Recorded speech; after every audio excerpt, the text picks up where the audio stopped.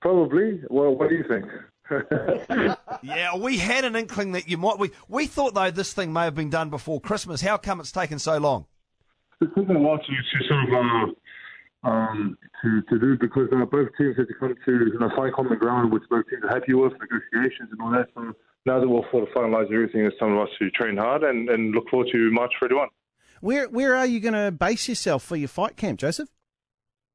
So straight after here, we've got a press conference on Tuesday, and I want to fly back to Las Vegas and base myself there for about 8 to 9 weeks, training hard, enjoying the Vegas cold weather, putting in some good work, and then coming back here 2 weeks before the fight and getting it on.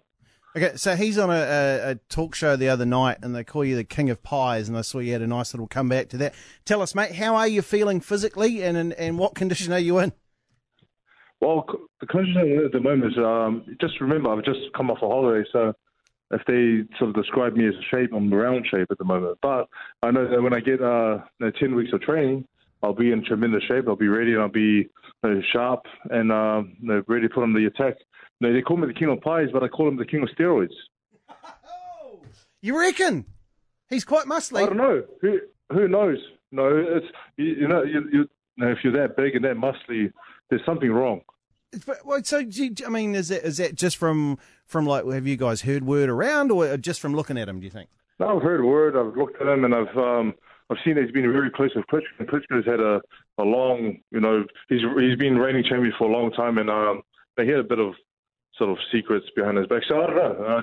Just putting it out there, but who knows? It may be true, maybe not. But if they call me, how will he respond? How is he going to respond to you putting that out there?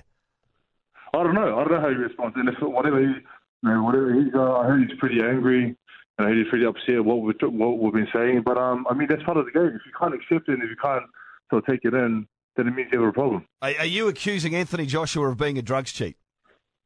I'm not accusing him. I'm just saying there's a possibility. I got to say, I like this Joseph Parker. Joe, I mean, gentleman Joe Parker, you've always been there along the way. There seems to be something a little bit different about you this fight, and that it's.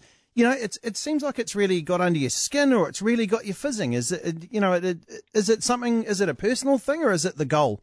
No, I'll tell you this: if we didn't come out in the media, or if we didn't come on social media and act the way we did and say the things we did, this fight would never have happened.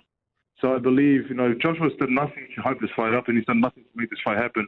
I think we've cornered him, and for them to lock this fight in. So, I mean, we say these things and we sort of do these things, but it's not who we are. But, I mean, if we didn't do it, this fight wouldn't happen. So I think I'm thankful to my team that we've done these things. So now the fight's going to happen, and I'm looking forward to this great challenge that he's going to bring. Joseph, you've also said that you think Anthony Joshua has a glass jaw. Is that you saying that you think you'll knock him out? My team has come up with this way to describe his jaw. I feel like he's been dropped many times, and his jaw may be questionable, but there's when we saw the back and show a lot of heart and show the reason why he's a champion. So it's really, there's a sort of weakness in his chin, but he was able to come back and overcome it. So you never know how it's going to play out. Joseph Parker with us, of course, who's got the big fight coming up. It's going to be April 1st, New Zealand time, when we see him go for the world unification of the heavyweight ranking. Having a look at talk from him, having a look at the way he's relaxed, having a look at some of the odds makers, it seems England doesn't rate you, Joe. How does that make you feel? And you just got to accept everything that comes your way. And for myself, I'm going to use the extra motivation, extra harder than ever. And train to be the beast that I am and come into this fight knowing that I can beat him and knowing that I've done everything to prepare as best I can.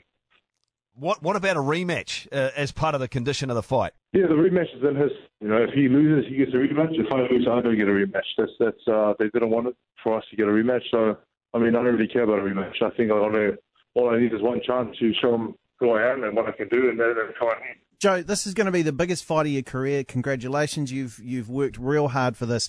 The only experience we've really had as New Zealanders was David Tua versus Lennox Lewis, and he kind of got up there and he had a real tough time with it. How do you feel you're going to go with that massive crowd he's going to have in Cardiff? Because, as you know, it sells out. There's lights, there's flames, there's a giant Anthony Joshua sign on the way out, that you're going to be the one in the ring first waiting for him to come out. Tell us about all this and how you're going to make sure the occasion doesn't get too big for you. I mean, we'll take this on a small occasion, but I think now that I think of it, it's more excitement than being nervous or being worried or being scared.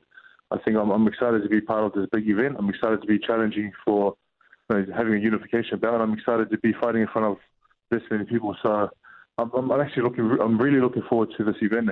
And Joe, after what you've just said to us about Anthony Joshua and your suspicions, are you going to insist on a really tough, rigorous testing program between now and the fight?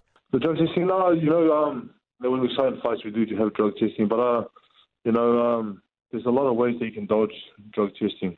I mean, example is Klitschko dominated for 10 years and he dodged it many times. So I'm just saying, I'm not putting it out there that he's a drug cheat. I'm just saying there's a possibility that fighters do go through the process of taking drugs and not getting caught. But I'm not saying he's a drug cheat. Okay, well, look, thanks, Joseph. Appreciate your time on Radio Sport. Congratulations on the fight as it's been announced. We'll talk to you soon. Thank you very much for your time. Appreciate it.